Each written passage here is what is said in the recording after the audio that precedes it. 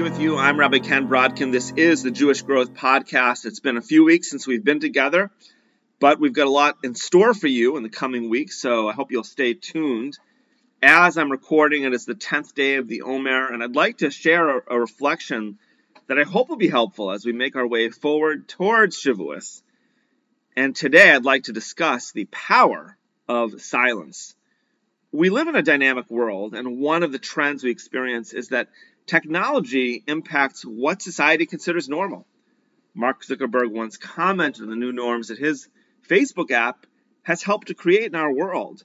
When he first invented the Facebook in his Harvard dorm room, people wondered why they would want to share private things about themselves on the internet of all places. Zuckerberg later remarked that privacy is no longer a social norm. The social norm is something that has evolved over time, he said. In that light, Facebook asks people, what's on your mind? And folks are comfortable sharing those thoughts in a public forum. While he's got a point, we shouldn't be too quick to throw out privacy.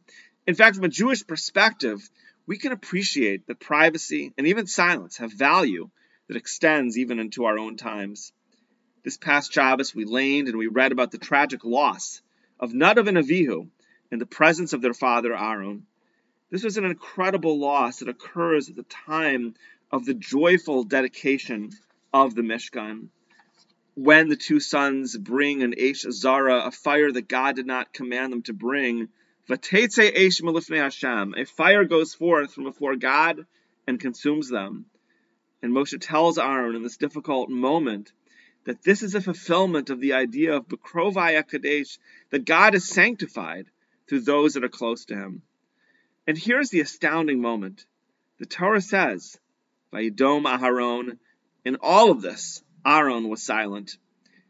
The sense of the word domem is to remain still when you could be in motion. Here was a moment where outward weeping and mourning could have easily taken place. And yet Aaron did not outwardly express such feelings. His grief was concealed and private. Why did he hold back from sharing his feelings? There's several answers. Firstly, this was the inauguration of the Mishkan. The appropriate outward feeling of the day was joy, as the Torah says, V'yar kol ha'am v'yironu v'yiplu al pneihem. The entire nation saw and they sang and they fell on their faces. This was not a time to engage in public mourning. I was reminded of this teaching as we witnessed the D family face unimaginable loss. The murder of mother and two daughters. A neighbor of Rabbi Leo D prayed together with the family in Efrat on the last day of Pesach, and he described how the room was filled with a feeling of mourning and pain that was tangible. And so the Chazan who led Shacharis did not sing during the first couple paragraphs of Hallel. At this point, Rabbi D walked up to the Chazan, hugged him, and whispered into his ear. And from that moment on, the Chazan began to sing in such a way that lifted spirits. What did Rabbi Leo tell the Chazan? The neighbor later learned that he whispered in the Chazan's ear, please, make it joyous. And so here he was in a moment of profound loss and sadness, and yet he had this presence of mind to help the community focus on Hallel at the appropriate moment. This is just one example of the profound strength exhibited by this family in a time of unimaginable crisis. A further reason for Aaron's silence is, Rashi writes, that Aaron's silence indicates he has accepted the truth of God's judgment. And finally, Aaron's silence is because mourning itself is marked by a modesty when practiced by the Avos, by the patriarchs. Chazal teaches that when Avram mourned for his wife Sarah, his weeping was not too excessive.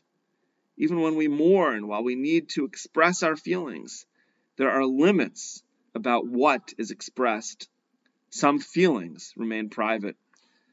As a reward for remaining silent, Aaron merited to receive the command to not perform the avoda, the service in the Mishkan, in a state of intoxication, drunkenness. Intoxication is a state where what's inside of us comes out literally and figuratively.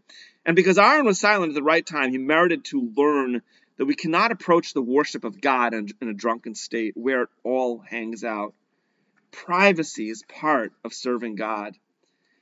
Expressing ourselves, of course, is a critical role in the important passages that we go through, be they joyful or otherwise. But silence also has a place.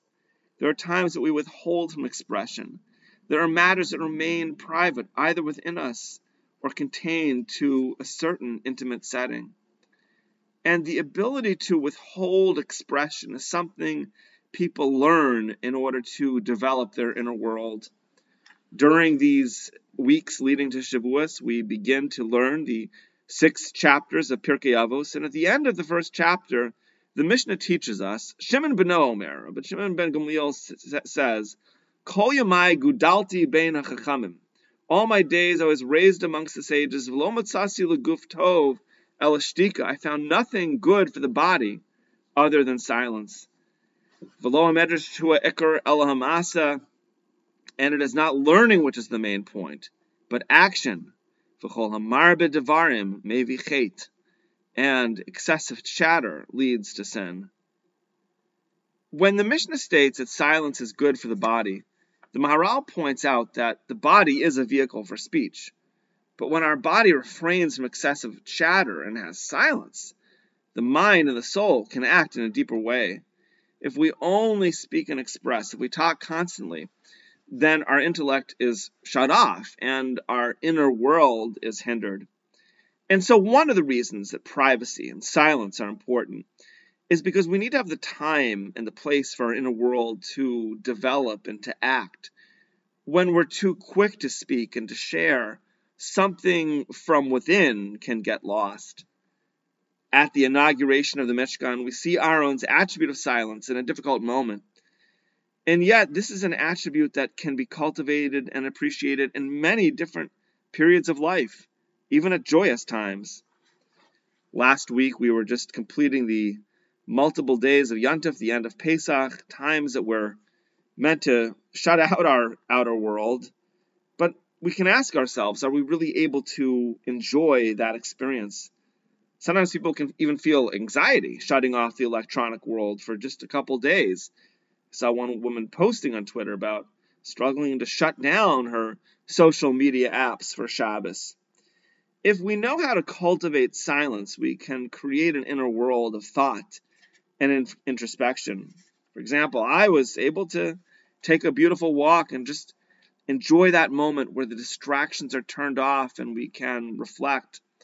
Moments of silence can be powerful, and likewise, the silent moments that we cultivate at a minyan or in shul, especially during the silent Amida, are so critical. We create these sacred moments of community tefillah, a connection with this attribute of holding back in silence where the whole community engages in it at once. So while speech and expression are so vital, there's important times that we create silence. Of course, even in the secular world, we know that there is such a thing as a moment of silence. And the patriarchs, too, built their inner connection with God as shepherds who regularly went out into the wilderness and experienced periods of quiet reflection, coming to a greater recognition of their Creator. During the Omer, we count the days towards the giving of Torah.